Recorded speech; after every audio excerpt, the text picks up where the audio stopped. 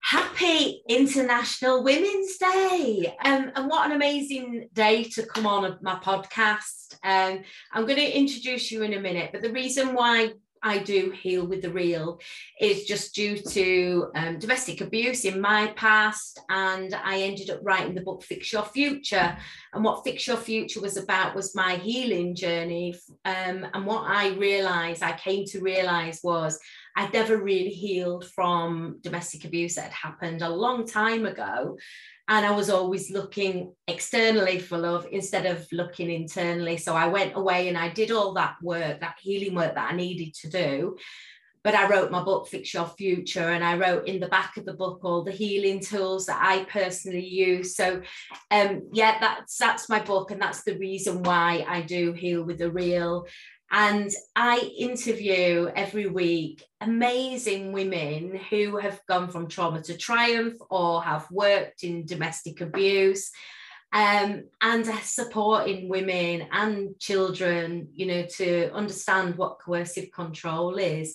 So my guest tonight is Rie Pearson. Do you want to introduce yourself? Just say a little bit about where you're from and your background. Right, okay. Hello, everybody, and thank you for watching. I'm Rie. I am the founder of a community interest company called Be Kind, No Excuses. I have a book called Be Kind, No Excuses.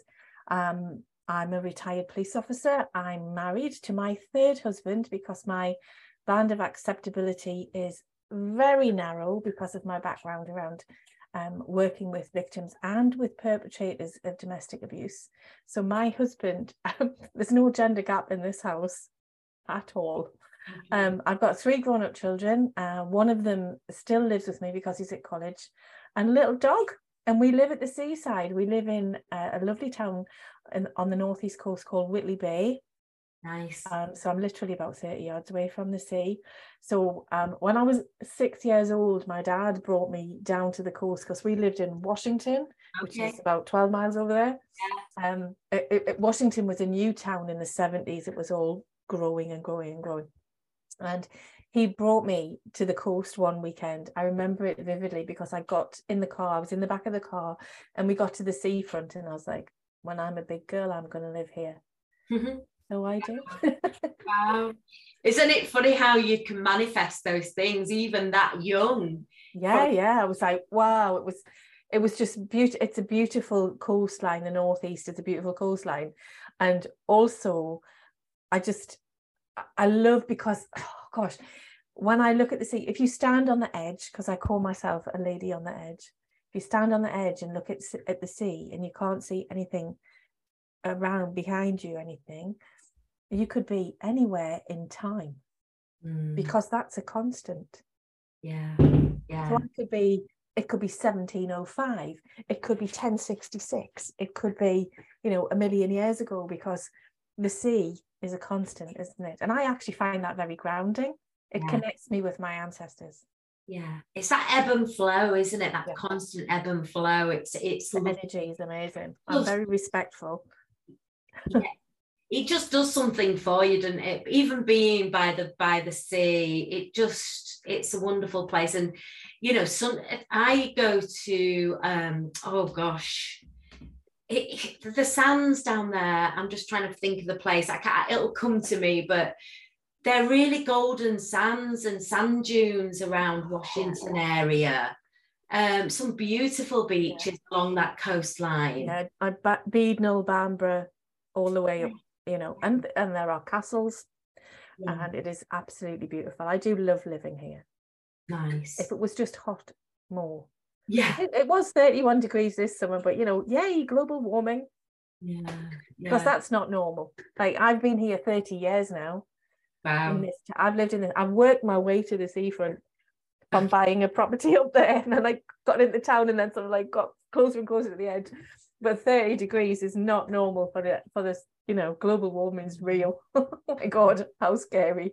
Yeah. So tell me a bit about your background in policing. What was that like? Oh, well, it's like any other. Well, I suppose it's not like any other job, is it? No. It's mad. It's actually a mad job. What happened with the police? I was working in a factory. I got married very young, and I was working in a factory, and I wasn't very happy, and I was bored because I'm a bit like, I've got ME at the minute, but when I'm not I'm a bit like Tigger, you know, like from Winnie the Pooh. Yeah. Doing, doing, doing, doing everything. But I was a bit bored, and I was coming back from work, and I lived in a place called Bensham in Gateshead, which has a really big Jewish community. So Friday afternoon in Bensham is crazy busy. It's great. There's little shops and people are running around because they're preparing for the Sabbath. And it was a sunny July day, and I'm sitting on a bus, and the bus is sitting in traffic on my way home, and I'm in Bensham on this bus. And I was like, I'm really bored. But I loved where I lived because the hustle and bustle of it on a Friday was great. Yeah. But there was a bakery, and there was a police car, a Panda police car, little police car, parked on double yellow lines outside the bakery on a Friday afternoon. And two female police officers walked out, and they had, I don't know, whatever they had in their hands, in like pies and cakes and stuff. And they were laughing. These two officers were laughing really, really hard. And I thought, I could do that. I can laugh for a living and eat pies and cake. You know, that's fine. I'll do that. But my friend Janet, who lives in Holland, she had a place just down the road from me. We've been friends for a long time. She moved out to Holland. But on a Thursday night, the local evening paper, and this is before the internet, right? I'm talking like, well, maybe the internet was around, but we didn't have access to it. Yeah. The local evening paper used to have a job section. Yeah, I remember. And we were really naughty, actually.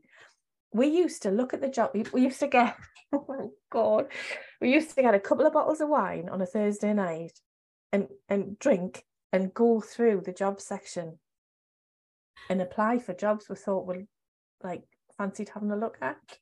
Okay. Not really, like just to see. And there was one of them, because I wanted to know, you know, how, you know, these long finger biscuits with chocolate on the end, on each end. I wanted to know how they got the chocolate on each end. So I actually applied for a job at Northumbria Fine Foods and got an interview so I could go and have a look in the factory. And I did get the job, actually. Okay. And then I had to say, I'm sorry, no, thank you. But that Friday, I saw these two police officers coming out of the bakery laughing. I was like, that's for me. And on the following Thursday, Northumbria Police were advertising in that job section. So I applied. So it's their fault. They know who they are. So I ended up applying for the job. I had no idea what was going on. Never been in a police station in my life. Wow. I'd never even had a conversation with a police officer. I didn't know any. How old were you then? I was 22. Okay. So I was 21. I was 21 at that time. And by the time I got through the application process and the fitness tests and the eye tests and everything else tests that they used to do back then, I got in, I was 22. Wow. So how did you work your way up to become safeguarding? And no, I was never promoted. So you went straight into that job? When you start the police, you start as a police constable and you're in uniform. Yeah. You do a length of time. When I started, you went in, you did 2 years in what you call a probationary period, where they could sack you at any time. To be honest, I didn't know what I was doing till I got about 5 years in, because everything happens every day is different. Yeah. And I actually remember the moment when I walked into the police station at Gateshead, and I had the radio, and the control room said, I've got a job. Is anybody available for a job? And they didn't say, because they never used to say what the job was. They used to wait for the sucker to say, I'll do it. And then they'd tell you, and it'd be like, oh God. So they shouted up. I remember the moment they shouted up as a job. I had 5 years service in, and I thought, whatever he says, I can do it. Doesn't matter what it is, I can do it. But I had 5 years in. Okay. So the first 2 years, I was just basically not being killed. But after that, I was kind of learning. Yeah. But it does take a long time for you to get through that process. That was what the process was then. Right. Okay. So I was in uniform for about 9 years. And then I started looking around for different things. So I was working this out a couple of weeks ago. I said to my friend, probably I had about 12 or 13 different jobs in the time that I was in the police. Wow. But I never got promoted because I got married. I went reduced hours, which was hadn't happened actually. My boss just assumed that I was going to quit. And actually said to me, which would not happen these days, said to me, oh, you should stay at home and look after your baby. Can you imagine a superintendent getting away with that now? Wouldn't get away with it. There would be hell on, wouldn't there be front line on the head, Daily Telegraph. It was assumed that, and there weren't that many female officers then. And I'm guessing, would it be hard even to get a promotion as a woman? No, it's not hard. But I got married. I had my 2 kids. When I had my eldest child, I went reduced hours because there was a female officer who was a chief inspector at the time. So she's like that much rank above me. And she was having her babies at the time and she didn't want to quit either. So she persuaded the proper management, to let officers go reduced hours. So in my first maternity, because I took like 9 months off or something. Yeah. During that 9-month period, I was very fortunate because that chief inspector happened to manage to get the boss to let Northumbria police officers go reduced hours. So I came back on 20 hours. Wow. Instead of the full thing. And I was given a day job as well. They were very accommodating. But I never got promoted because I had another baby. And then my marriage went pear-shaped because I started working in the field of domestic abuse. Okay. And then I was So how did that happen? How did you suddenly become... Oh, okay. That's another story. It used to be, I'm talking like early to mid-90s. And people would phone the police, bearing in mind that most calls for domestic abuse are arguments, maybe a breach of the peace and a common assault, or a combination of those things. And at that time, the legislation did not allow police officers to arrest for common assault. Mm. It didn't have a power of arrest. So cops would get there and it would be like, well, what would we do? We'll take him to his mum's. Yeah. But then they decided that they would have somebody contact the victim, which was usually a woman, the day after, and say, don't worry, pet, everything will be all right. Or words to that effect, depending where you are in the country. Okay. Yeah. That was the Northumbria version. That was also this version in West Yorkshire as well. Yeah. And actually West Yorkshire and Northumbria are actually very similar. They're actually in the same family of forces. Okay. Along with Greater Manchester, they're all like quite similar. Yeah. Anyway, so it was usually the pregnant policewoman, because once you got pregnant, you weren't allowed to go out. So they had to give you a job in the police station.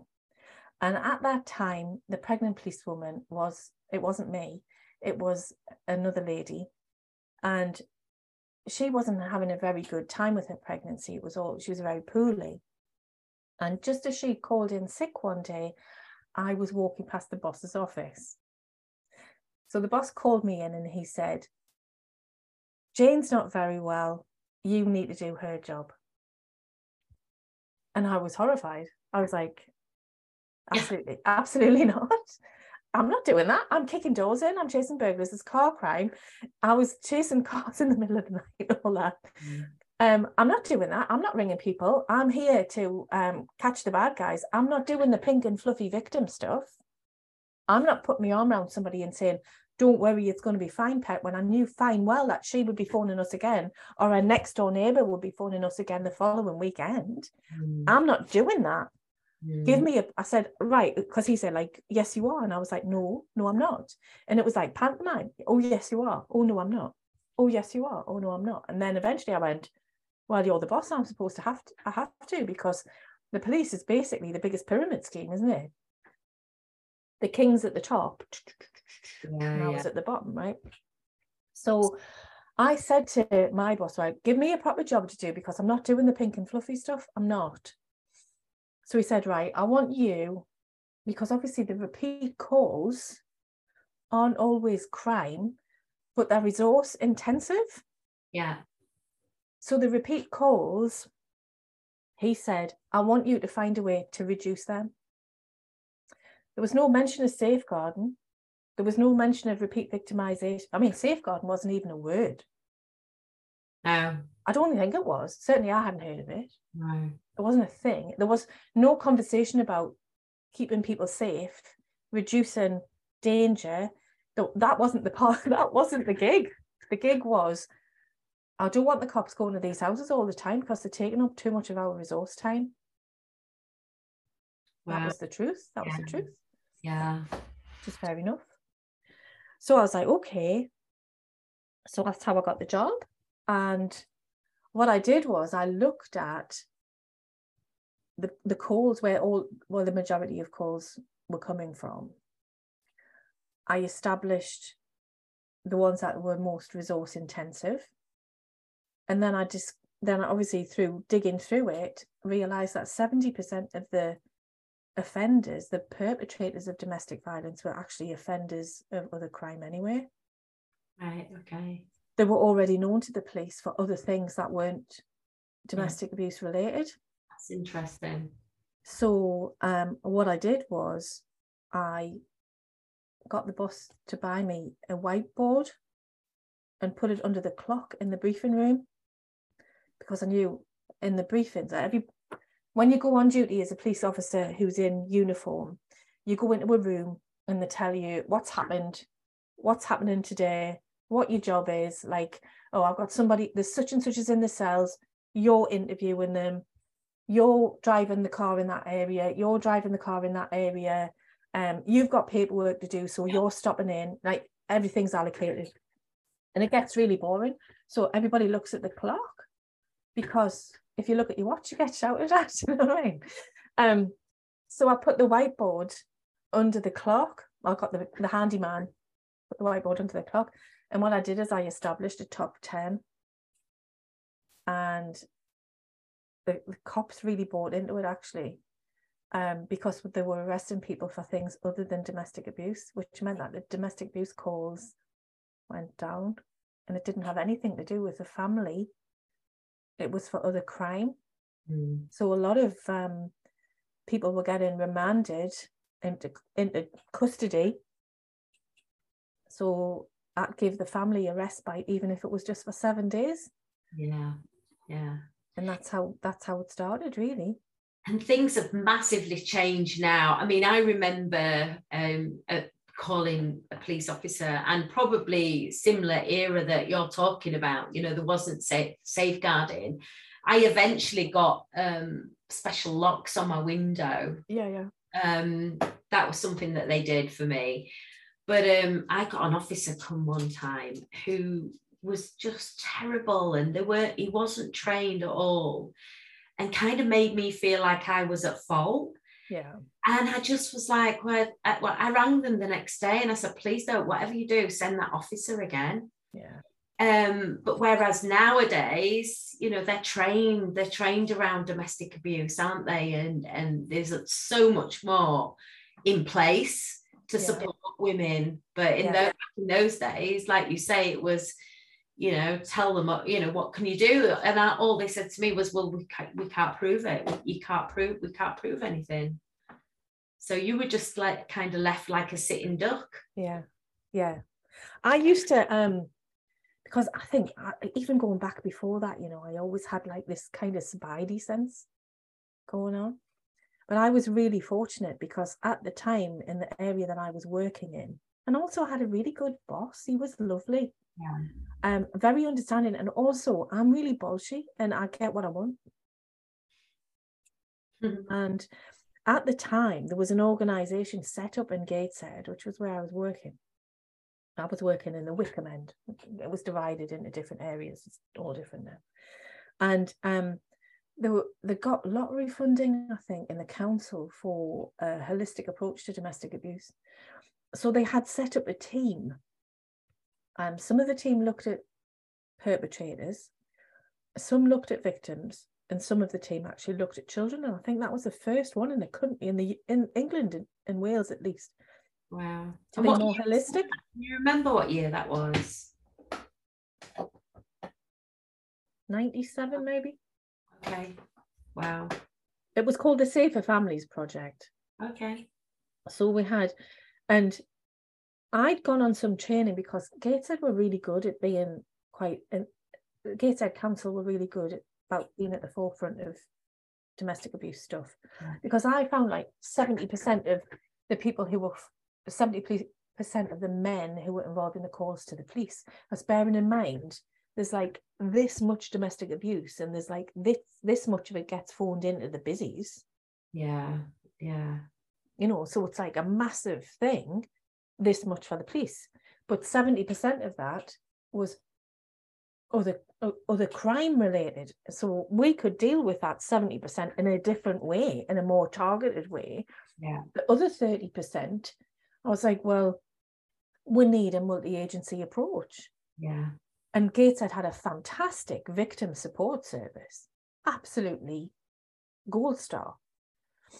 And they had then got this Safer Families project set up. So there was a lot going on. Yeah. And it all became the multi-agency public protection stuff, because that evolved while I was in that sphere at the time. There was so much going. I walked past that chief inspector's office and I thought, I just don't want this job. But actually, the universe wanted me there. Yeah. And I was in the right place at the right time. Yeah. Because I ended up working on home office projects. I ended up doing, the DASH model that they use. Okay. I worked on the project to develop the DASH. Tell us about the DASH. What is? Well, it's the domestic abuse, stalking, and harassment. You know, when you get when you get an incident, organisations fill in the DASH model so they can assess you whether you're high, medium, or low risk. Okay. And if you're high risk, you get referred into the MARIC process. Yeah. So I was part of the DASH, what I call it, working party. So I was going down to the Met every few weeks, and I was the only police constable. Everybody else was a chief inspector or above. Amazing. I was just in the right place at the right time. I was working with Home Office professors. Wow. On domestic abuse research. Wow. It seems from what you're telling me, even right back to your young days, you wanted to live by the sea. Then you fell into the police because you saw these ladies with the book. Because they were laughing. Okay. And then you've fallen into this job. And now tell us I'd love to know about lockdown, because lockdown was a massive issue for women that had nowhere to go. Yeah. They were locked down with their perpetrators and had nowhere to go. So domestic abuse was massive. And you know what? The government put us in lockdown and never give a thought to that. Yeah. Can you imagine if you're a child, school, if you're living in an abusive family, school is your refuge. Yeah. Yeah. Can't go to school. Yeah. So we were talking earlier about mental health and how childhood brain development has been affected by not having the socialization that we normally go when we go to school and we do the things outside of school. And we have actually, and this is global pretty much, set ourselves up to be dealing with the mental health issues of our teenagers now. Huge. Mental health at the minute is just at the forefront. It's huge. So then you have these women who couldn't go to work, or sometimes for some people, I know people will be watching this who are like, really, is it that bad? It is, and I would love to swear because I swear a lot. It is that bad. It is worse. Yeah. It's worse than you imagine. Yeah. And there's just so many children that just won't go to school because they're just affected socially. Because they've got anxiety. Yeah. Because they haven't gone through that process of childhood brain development, that socialization of it. Yeah. We've just set ourselves up for a massive task with Yeah. that. And I guess the lockdown was on some level necessary, but only because I don't want to get political. Yeah, I mean, I've got my own views at the moment. Currently, I've got my own views around that at the moment, which is probably I'm thinking that what was lockdown. Did we really need to do that? Well, only because we didn't have enough doctors and nurses to care for the people who got ill. It wasn't about the numbers who got ill. It was not actually being able to look after the numbers that got ill, because when they say a hospital is full, and I have personal experience of this, okay? I've got 3 kids and me and my husband. When they say the hospital is full, it doesn't mean the beds are full. It means they only have enough staff to deal with so many patients. So you can go into a hospital ward. The doctors have said the hospital's full, but there are only 2 beds taken in that ward, but there are actually 6 beds in that ward, but 4 of them are empty because they don't have the staff. Yeah. Well, they were so which is a government strategy. They were so overworked. It was just horrendous, wasn't it? Insane. So tell me about what you began in lockdown to support. Okay. Well, I've always, because I was a single mum for a long time. I mean, I am married now, but I had 3 small children and I had a full-time job. But where I live, I live on the seaside. Do you know how much kayaks cost? They cost a lot of money. And, even the paddles, they're probably about £200 now. Oh wow! You can buy the blow up ones. How much are they? They're not that. I don't think that counts. I want to blow imagine my son going, "Yeah, I'll have an inflatable." No. Yeah. So I always had what you would call a side hustle. Yeah. Just to supplement my income. So I've always been in business for a long time. I've been in business as well as being in the police. I've been retired from the police for a while now. So I've been in business for 15 years probably. Okay. Self-employed. And I was in a business network, and we used to, I don't know if you're in any networking groups, but we used to meet in this particular network. We used to meet once a month. And because of the lockdown, it went on Zoom. Strapline 2021, you're on mute. So we were on this Zoom call, and there were probably 25-30 people on that call. And I'm in a very privileged position, I think, because I have a police pension. So while I might live in poverty with just a police pension, in reality, my business income is bonus money. Yeah. But people in business, can be really tight. And we had a lot of people on this Zoom call who were very frightened, very stressed. They were going to lose their businesses. They have, shops, cafes, they have staff. And at the beginning, we didn't know what was happening. Yeah. We didn't know what the next 2 years was going to look like. Scary, wasn't it? At the beginning. It was mad. Yeah. So they're very stressed. People on this call. And there's me. I'm sitting.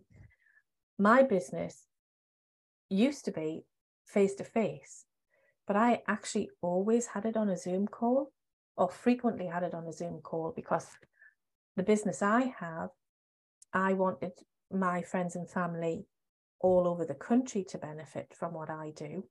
So I would quite often do my appointments on Zoom. What do you do? I'm a utility warehouse partner. Okay. So I have energy, broadband, Okay. So mine was already, actually, when we went into lockdown, my business doubled in the first lockdown, because everybody wanted to talk. Everybody wanted to, because they didn't know what was going to happen. They didn't want to spend that more money than they absolutely had to. It's like that now. I couldn't have predicted how mad it would be with the energy. Yeah.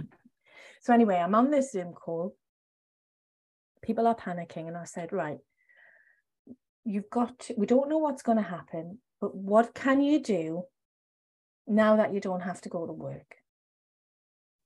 Think of something that you want to do that you've always put off, because when you're self-employed, you know this, you do more hours. Yeah. Don't you? Like, we're sitting here, it's 7:30 at night. Yeah. Right. Now, I'm used to that, having worked shifts for many, many years. I don't mind. I can sit on a Zoom call at midnight. I don't care. Yeah. But most people work sort of 8-ish till 6-ish. Yeah. Don't they? When you're in self-employed place, you don't. You're like crazy. Yeah. It's your baby, isn't it? Well, isn't it? It's your vision. It's your vision. Yeah. So I'm on this call, and I was like, what are you going to do? And it was like, well, I'm going to learn to crochet. I'll get YouTube videos. I'm going to learn to crochet. And I was like, another one was like, well, we're allowed to go out for an hour. I'm going to go walking. I'm going to do some Nordic walking. I'm going to get fit, because I normally sit on my backside all day or whatever. And other things and things and things. And they said, well, what are you going to do? And I said, well, I've got this book in the back of my head. And it's been there for about 15 years, because I can see a pattern because of my background in domestic abuse with the police. I see a pattern, and I want to teach people that pattern so that they can stop domestic abuse at the beginning, because you don't get into a relationship that becomes abusive. You get into a relationship with somebody who is going to abuse you, but you don't know what you're looking for at the beginning. Yeah. You don't know what those red flags are. No. And I've got this book in the back of my head. I'm going to write the book. A month later, I'm back on that call with the same people in the same business network. And we're still in lockdown, and it's like, well, what have you been doing? What's going on? How can we pivot our businesses to do, can you do it like this? Can you do it online? Yoga teachers online. And then Joe Wicks picks up and does it for free. What the hell? Yeah. He did it for nothing. I'm like, what are you doing? You're putting people out of business. Anyway, different conversation. And then they said to me, how's the book coming on? And I was like, because I've got ME, I was like, what book? And I'm looking through my notes. Looking through my notes from the previous meeting. I was thinking, did I write? Oh God, I said I was going to write a book. So they kind of bullied me, and they did. Yeah, because accountability, and when you're self-employed and you're hanging out with other self-employed people, they really do hold you accountable. You do. Like, it was a Monday morning, used to be a Monday morning, like, what are you going to do this week? What are you going to do this month, at the beginning of the month? Have you done it? Have you got it done? Have you got it done? The three things, So then they had obviously started talking, these people who know other people who know other people. And then I started getting messages saying, hello, I heard you writing a book about domestic abuse, because my plan was to write, I wanted stories. I didn't want statistics, because the idea is the book is written for a 14-year-old girl. Yeah. Because I wanted to be preventing it. There's loads of great stuff out there about how people have survived abuse. Yeah. Some great supportive literature. But what I want is, don't get into it in the first place. The preventative stuff. The prevention, the prevention. So my kick is all about prevention. So it's targeted at 14-year-old girls and their parents. So I started getting messages. I've been in an abusive relationship, because I thought, if I can tell the story, and then I can flag up the red flags. So is it fiction then? No, it's real. Oh, it's right. Okay. It's 5 true stories. I picked 5. There are gaps. There are lots of women who came to me and said, please tell my story. And I said, well, okay, but when they start writing it, it's very hard. Yeah. It's very emotional. It's real. They've got children. Yeah. Some people have been nearly murdered. It's huge, and then it's then going published with that story. I mean, there are 5 stories in there. They're all anonymous, but they are true stories. And I said to the ladies, write me about your relationship from the moment you met. So from the moment you met, and there's a red flag in half an hour, really, which is terrifying, because even I didn't think it would be that quick. And you know, there is. So what I've done is I pulled the stories. Sorry? And I was just saying, and there is as well, you know, if you don't know how to spot these early, and there's so many early red flags. So many. If you're not aware of how to spot them, or don't know what what they may be, you just, you're going to be prone to then get, But there is a pattern. There is a pattern. And the pattern is speed, going fast, getting involved, seriously involved very quickly. I want to have your babies. Let's move in together. Let's buy a car together. I want you, be mine. I want you to have my babies. Speed. Isolation, getting you away from friends and family. Things like, your mother doesn't like me. Your best friend made a pass at me while you were at the toilet. Isolation, getting you. So you're just you and him. And stalking behavior, wanting to know messages all the time. And it's a pattern. And if we can teach teenagers and parents, the pattern, what to look for, what the parents need to look for, because the isolation is real. He comes in, you've known him 6 months, 6 weeks, and he wants to get engaged. The performance that we watched today, Red Flags, it was they literally moved in together 3 months, and it starts with all the love bombing, doesn't it? And so all of that needs to be taught in schools, and that's where we are at the minute. We need to be teaching that in every single school. Every kid needs that book. Every parent needs that book. Every professional needs that book. Because I've had women who worked in, and this is a word, right? I was at a conference in October with Cleopath UK, and Claire, who runs Cleopath UK, which is a domestic abuse support kick. She said, and I heard some stories that day, but the worst sentence I heard that day was the domestic abuse industry. Industry. And I nearly fell off my chair. And I was like, oh my God, it is. It's a bloody industry. How horrible is that? So every professional needs to read that. You need to see it and stop it before it starts. In the police, they have a term, it's called target hardening. So for example, the best way I can explain it is, you've got a house and a house next to each other. This house has got a dog. This house doesn't have a dog. This is a burglar. Which house is that burglar going to burgle? The house without the dog or the house with the dog? Well, clearly without. Yes, because the one with the dog is target hardened. It's hard for the burglar to target that house because of the dog. So we'll target that house, which is not target hardened.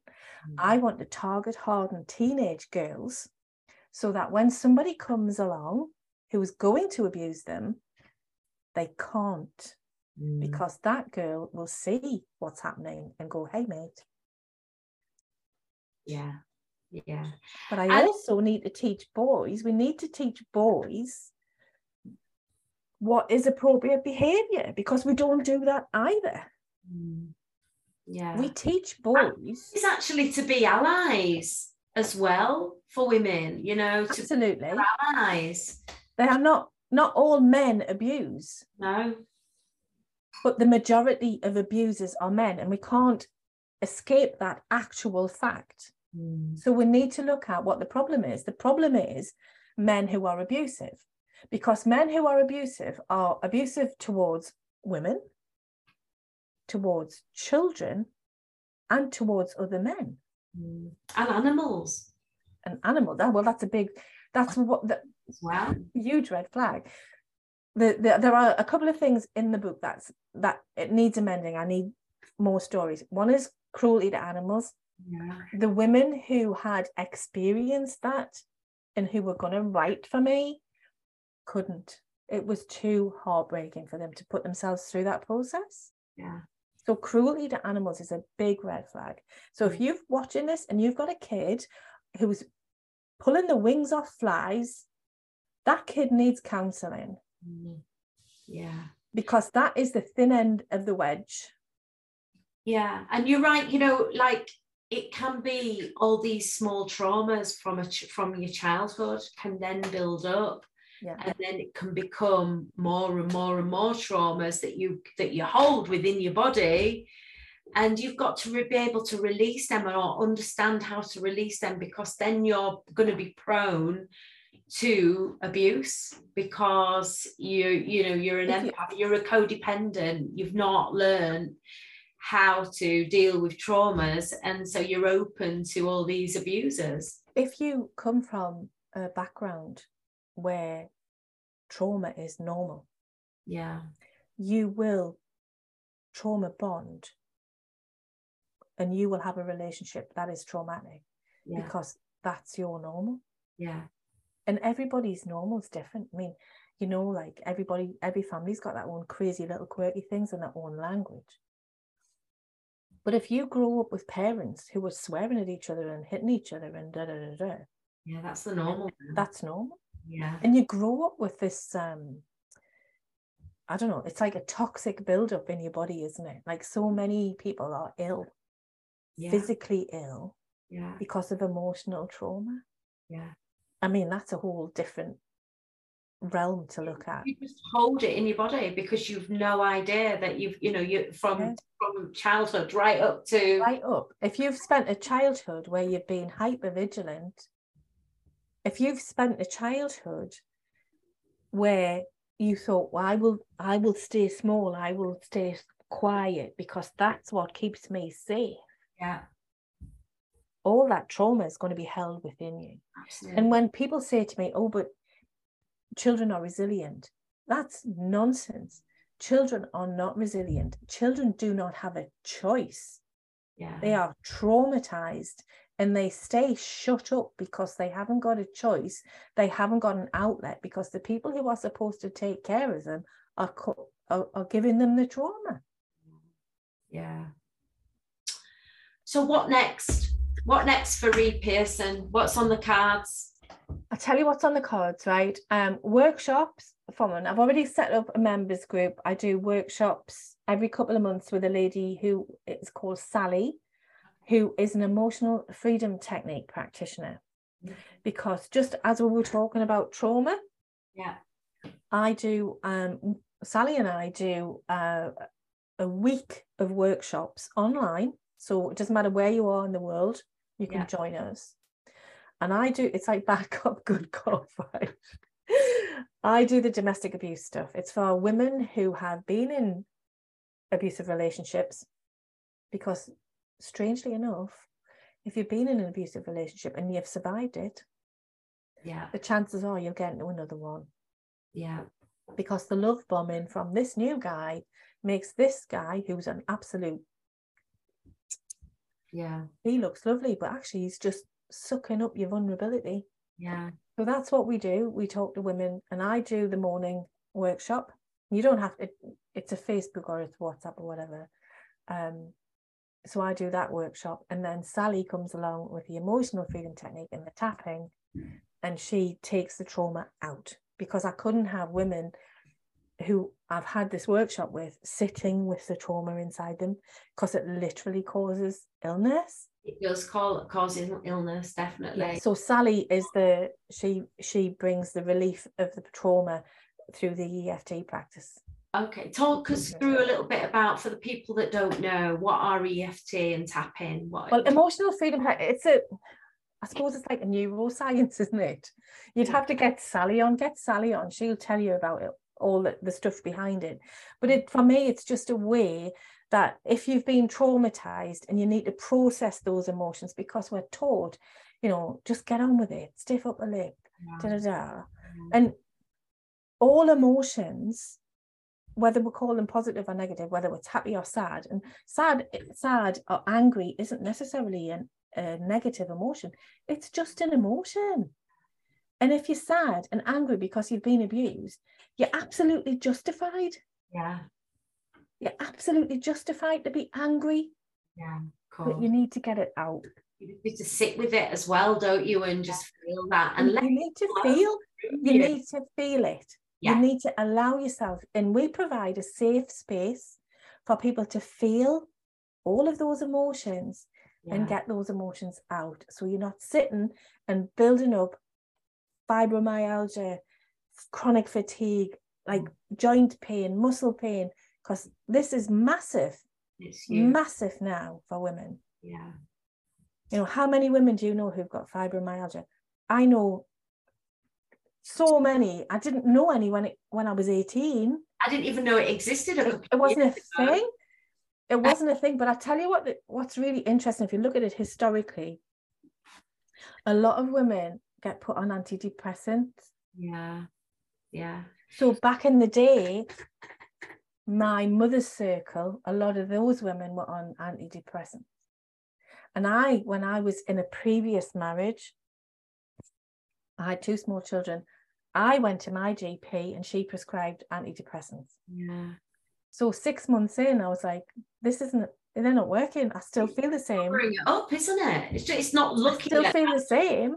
So I went back to the GP and I said, I know what I've got to do. I'm not depressed. I'm just married to an arse. Yeah. I need to get divorced. So I did. Yeah. So I did. It's terrifying. Any form of tablets is a blanket. It's about what's underneath, you know, getting what's underneath, the root of the problem, you know. So do you know what? It's been an absolute pleasure talking to you, Rie. Thank you so much. Any last things that you want to say before we go? There's so much to do, but I'm really, really committed to this vision that I have where people will know what these red flags are, and we stop teaching our boys, if at first you don't succeed, try again. Let's just stop doing that, please. Stop doing that. Yeah. Because that might be okay if you want to pass your driving test, or if you want to get a job, if you sit in an exam, try again. But if you ask somebody to have sex and she says no, don't try again, leave it alone. And actually, I've got 2 sons. And I teach my sons, you need to get a resounding yes, please, before you go anywhere near. Yeah. Because you need to protect your boys as well. Yeah. Yeah. But yes means yes. And you need an absolute yes. We need to teach young people these signs of red flags. It's just so important, isn't it? Totally, that is the most important thing. Yeah. Because you don't then live a lifelong journey of trauma and recovery. So let's stop having to need the recovery. And we're never going to catch everybody, but we need to stop the ones where we can. Because somebody said to me, well, what about this? And I'm like, oh, I have to start somewhere. I have to start. And even if we get the one person, for me, you know, even though I'm doing this podcast, even if I can support one woman, absolutely, through the podcast, one life makes it worth it. You know, it was before. Yeah. Exactly. Thank you so much, Rie. Thank you. And thank you for your podcast. I have been listening to the ladies on your podcast. Oh my God. Yeah. Let's stop that. Let's stop that happening. Yeah. It's been an absolute honour and a pleasure. Thank you so much. Thank you so much for having me. Thank you for what you do. Thank you. Thank you for what you do. I'll never stop. I'm going to have to come back round a couple of times. Bless you. Take care. Thank you. Bye.